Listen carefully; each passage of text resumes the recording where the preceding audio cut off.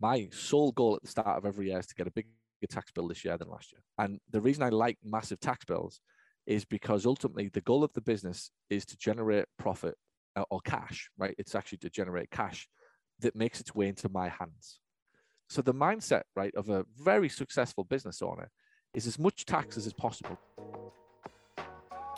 This is the Paul Gough audio experience. Whether you call yourself a PT, a physical therapist, or a physiotherapist, and wherever you're listening to this right now, this is for you. It is me revealing everything I can to help make you a more successful business owner. Thanks for listening. It means the absolute world to me. Obviously, it's tax season, right, for you guys and us here in the US. In fact, it's very pivotal in the UK as well. It's a new financial year, I believe. So it's the start of a new financial year in the United Kingdom. It's tax season.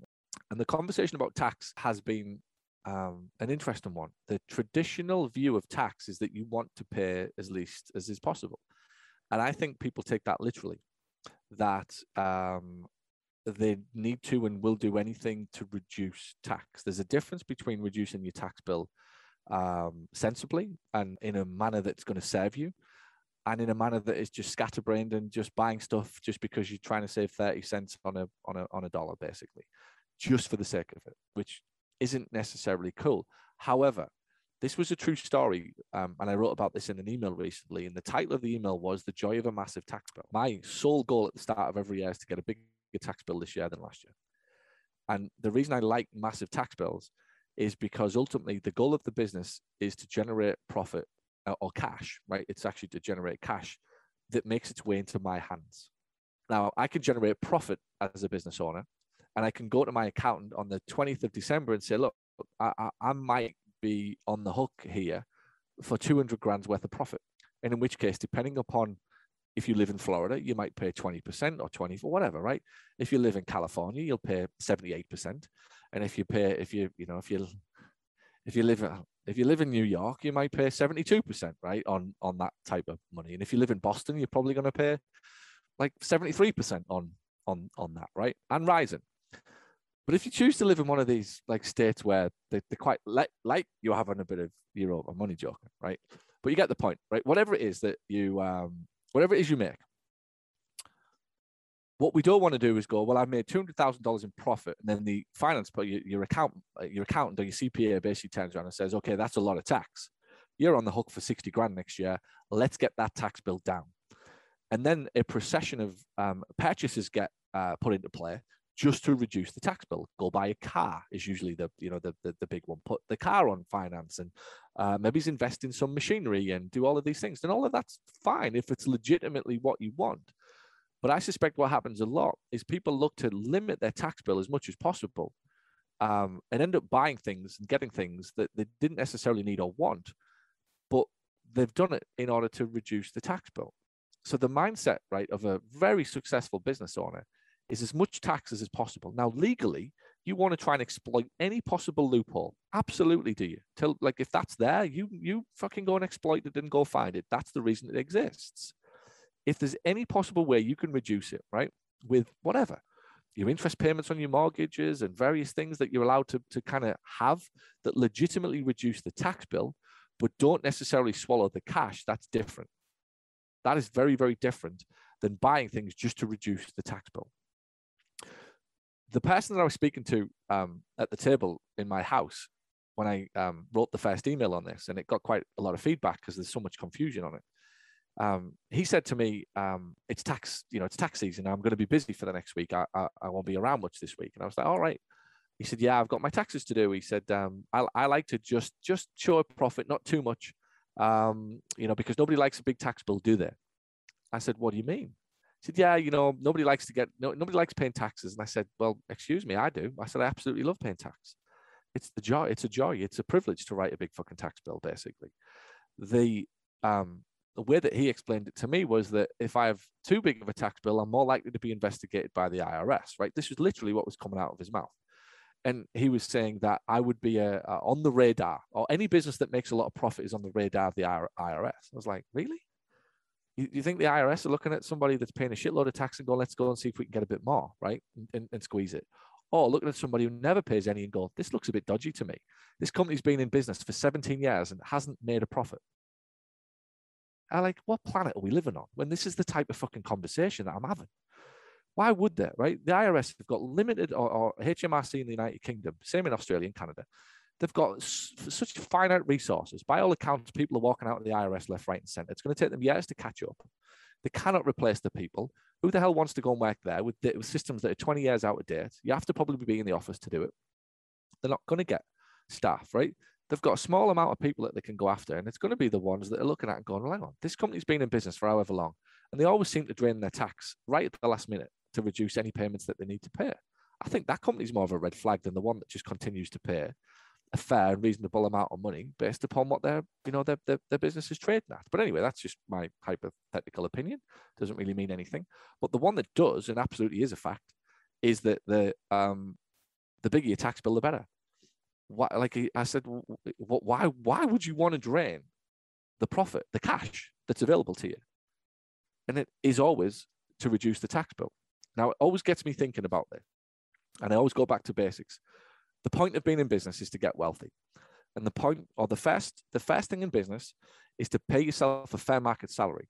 And anything over and above the fair market salary is the bit that you get wealthy on. So what that means is if I build a business for $1 million, I'm going to pay myself $90,000 because I need to live off that. I've got a mortgage to pay, I've got rent to pay, I've got car to pay, I've got kids to fund, I've got college fees, whatever, right? And I need 100,000 to do that, 90 to 100,000. That's probably a fair market salary for what most people on here are doing. But what I want to do is generate a business that makes 15% profit after I paid myself that fair market salary. So now I'm left with another 150, right? Even if it's 10%. So now I'm left with another 10. And the point of that extra 10% is the bit that will be taxed. The point of that is to get rich or get wealthy. And I can invest it. I can invest it in property. I can invest it in stocks, crypto, whatever it is that you're doing. Or I can reinvest it into the business or another business. And in doing so, I'm building up my wealth rather than just focusing on income. And that's the difference. When you're thinking about your business, it's what's the fair market salary. The idea is that you're supposed to live off day to day within reason your fair market salary. Whatever that needs to look like, that's where we've got to try and get the business to. 80 grand, 85 grand. Different if you're in the UK, it could be 40 grand, 35 grand, 45 grand, right? They're all relative. And that wouldn't be too far off in the United Kingdom that you could live off. I lived off £35,000 for 5 years while I was reinvesting everything into the business. But in the US, I'd probably have to live off more as a business owner than the 35 grand amount, right? But as the business owner, the litmus test is always if the IRS did come calling and they asked you to say what you did, if you were an S Corp or a C Corp, you'd have to be on payroll. And you couldn't pay yourself 35 grand because they'd know you're just dodging tax. You're just trying to avoid federal taxes, right? So even if you're in an LLC, you don't necessarily have to put yourself on payroll. You just have to be aware of what it would be like and what the number needs to be to give you a chance to start to get the optics for running the business at the level that you want to eventually be able to get rich. Because if we want to replace you, it's much easier if you've already allocated an $85,000 salary to replace you, and then you can go live off the dividends. The point of the business, first and foremost, must be able to pay its taxes, must be able to pay down its debt, and must be able to pay the business owner fair market salary. After that, the business owner gets wealthy when there's 10% left that gets reinvested elsewhere. Stocks, property, other cash or income producing asset classes that generate money for you while you build your business and collect your fair market salary. Over 2, 3, 4 years, any of you who are in property will know this, over 2 or 3, 4 years, the compound effect of living a life like that, insane, how that starts to play out. But I think where it gets lost is there isn't really any full clarity on what the business is capable of doing because it's all distorted. The equity or the dividends are being drawn to pay mortgages, to pay school fees, to do holidays, to pay last year's taxes. Right now, you're in a bind. So this whole thing is spiraling out of control if we're not careful. When you get clear on what your fair market salary is and what the reasonable expectation is of the profit margin of the business, it's that profit margin, that dividend, that draw, which is different from your salary. The phrase that I would encourage you to think through is the salary is for what you do. Write this down. The salary is for what you do. The dividend or the draw is for what you own. OWN, own. Really simple way of thinking about your business. You get paid a fair market salary for what you do, but you get a dividend for what you own. You own the entity. You own the customer list. You own the reputation of the business. You own the machine that you've built. And it's the machine that you want to pay attention to. How much profit is that machine building or spitting out for you? Because that gives you an idea of where we need to look, what parts in the machine are broken. And I'm going to come on to that next quite nicely. The most basic fundamental level is, how do we get to the point of always every month being able to allocate taxes? This is the stuff we're talking about in CFO with some clients. How do we get to the point of allocating taxes? How do we get to the point of paying down some of this debt? How do we get you to the point of a true and fair market salary paid to the business owner? And how do we get to the point where taxes and the biggest tax bill you can possibly get becomes your number one goal? It's the ultimate metric of a business. If you swing into a tax bracket that's 40% 1 year, and then for the next 3 into 5%, fine, you've probably saved some taxes, but I would also wager you're probably not getting wealthy. Like, there's not that many legal activities that you can reduce your tax bill with that spits cash for you at the same time in your hand. Yeah, you can go buy other things, and that's fine if you're reinvesting into the business and your plan is to sell the business in 10 or 15 years. Fantastic strategy. But individually and personally, there's not that much cash being felt to you. So if you're swinging from 40% tax brackets to 5% for 2 or 3 years, that's usually a good sign that there's not that much money coming to you. Be very careful of that. You want a pretty consistent tax bracket. If anything, we just want to see it go up and up and up. And then the conversation is, what are you doing with the extra cash that you didn't need to live off? And where is that money going? Because that's how you'll get really, really wealthy. Difference between income and wealth. Pay attention to both in the business. So they're the absolute basics that you've got to, you've got to try and think through and resist temptation just to buy something. I remember my dad used to do this. I remember now it all makes sense. My mum used to get a new car every 2 or 3 years. And I honestly remember the conversations, even in my early 20s, of my dad or my mom. I said, my mom, why did my dad buy you a car? Right. And I used to think, Dad really must love Mom. Right. As much as they fight all the time, Dad really must love Mom. Right. He buys her a new car every 2 or 3 years. Right. I'm like, they must have made up. Right. They must have made up. And Dad's bought Mom a brand new car. Right. And then like a few months later, I'd find out, oh, no, son, Dad didn't buy me the car because he loved me. There wasn't any roses on the front seat, put it that way, when I took delivery of it. Dad took it because he had a big tax bill and his accountant told him that if he bought this type of car specifically, he would save more money on tax. That old chestnut, right? And at first I'm like, I'm only in my 20s at this point, but I'm going, this doesn't make sense to me. Like, this does not make sense to me to buy shit, right, with money that you've worked your nuts off for 12 months to make, to then go and buy it on a chunk of fucking metal just to reduce a tax bill, right? Fine, if you need the chunk of metal and like you do one, go get one. That's a conscious decision, but not just because it's trying to reduce a tax bill. And sadly, that's how a lot of businesses are being run. Why do they do it? Well, accountants need a way to justify their fees. And if they save you a little bit of tax, it's fucking mad, this world. It's absolutely mad. Because just before he goes, you owe me $5,000 for this advice, but I've saved you 10 on tax. You go, this is wonderful. I'm 5 up here, right? Literally, people all over the world are going, this is great. I've just given my accountant $5,000, right? He thinks, I got away with that one for another year because I saved him $9,000. But really, I wasn't trying to save tax. I'm trying to get rich, like wealthy, where I don't have to go to work every day and I've got income coming in off assets that has been produced by the cash that I was able to take out of the business. I again, right? I don't know if somebody's going to correct me and go, but, and I get it tactically in the nuance level. There's all sorts of loops being opened there. But at the principle level, like, we're all trying to get to a point where we build a business that spits out cash, that we invest into property, put in stocks, put in crypto, put in whatever it is you're doing, put into another business, be an angel investor, help your family start a business or whatever, right? And try and get some cash off it. Just buy a house every couple of years, right? Doesn't sound a lot. Buy a house every 2 years, right? You might need, depending upon where you live, a 40 or 50 grand deposit. Fine. With a business, you should be able to spit out 25 grand a year so that every 2 years you can buy a house, rent the thing out. 2 years later, do it again, do it again, do it again. 15, 16 years later, oh my God, what a fucking engine that is, by the way, of cash that you're spitting out. Equity or debt that's being paid down and equity that's being built. You're now, by definition, getting wealthy. You've got a fantastic personal balance sheet, but most importantly, you've got free flowing cash coming towards you. Now, all of a sudden, this physio business, you're like, yeah, all right. It don't really stress me anymore. Doesn't really have to be this thing that I worry over. Now, I've just said all of that in 30 seconds, right? And it sounds so easy. But that's not far off what happened to me.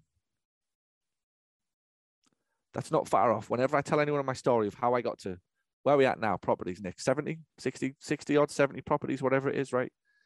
I think about that number and I'm like, holy shit, that's a significant chunk of property. But then I tell the story that when I was 28, I bought my first one.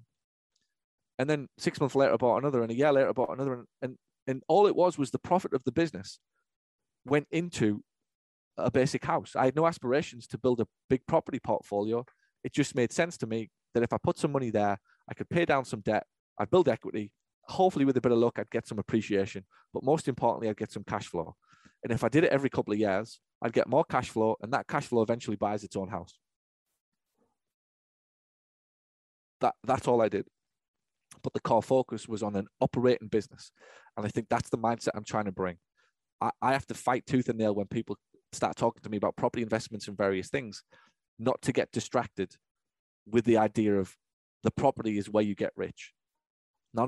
You only bought the property because the operating business paid for it. And that's the magic of staying true to the operating business and treating that like the fountain of youth, because it is.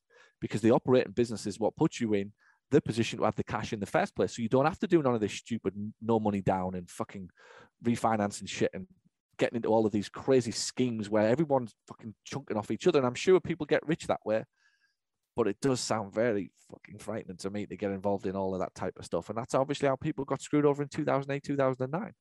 So I just think, put your operating business first, commit to being a business owner first, spit out profit, real profit after a fair market salary, and have a very simple strategy about where the money goes. And when it comes to investing, my humble advice, the simpler the better.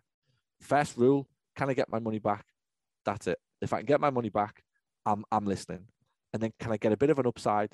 If I can, I'm very, very happy. I'm not risking the farm. I don't need to. I plan on being a business owner for a long, long time.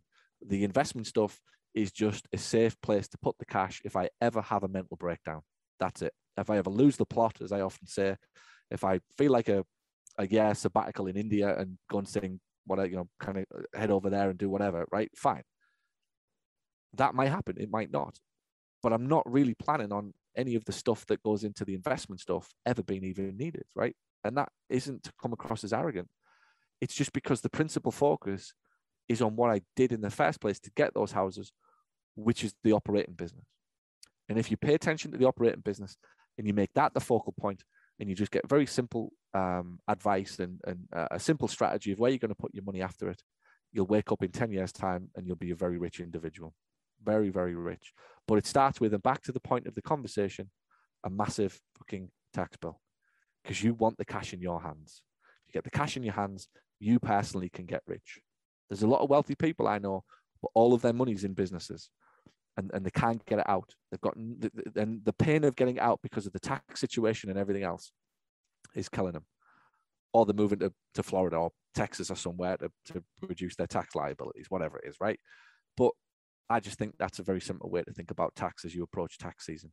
Bigger, broader point, build your business in such a way that it spits out free-flowing cash. The dividend is what you reinvest into property or stocks or crypto, whatever is your vice, mine's property. And set up a plan that is consistent and something that is realistically sustainable for 10 years, 5 years. Don't look to buy 3 this year. Just look to buy 1 every other year for the next 5 years, and watch what happens. Watch what happens. You'll be in a fantastic, position to make, to make good decisions if you think like that. So, Dave says, so the premise with real estate is that you buy the property with the down payment using the profit from the primary business, get a mortgage and rent it. Absolutely. That's it. 101. That's it. It's no more complicated than that.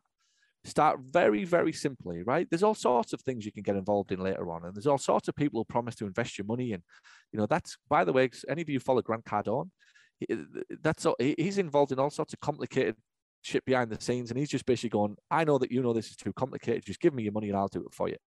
But I don't think you need to go there and do that type of thing. I just think it's a very simple, pick a little area, find a desirable place that people want to live, or just an area that's always going to be rented out, that no matter what happens, people are always going to want to live there, raise their kids there, send their kids to school, make 25 or 30 grand, 40 grand next year off your business. Sounds easy, but it's very doable. Over and above your fair market salary, go see a mortgage broker and look to put that type of thing into a down payment on a house. And that's it. Start and do it again in 2 years, and then 2 years and 2 years after that. There's plenty of people in this group now doing that. There's a few people doing it with Airbnbs, where it starts with 1 and all of a sudden it's 3. Starts with 3 and then you're at 5 and you're like, oh shit, I've got a little property Airbnb empire going on here. It's nice. That also means simultaneously you can go and stay there whenever you want. That sounds nice to me. Doesn't sound too aggressive. It doesn't sound as though I'm risking the farm.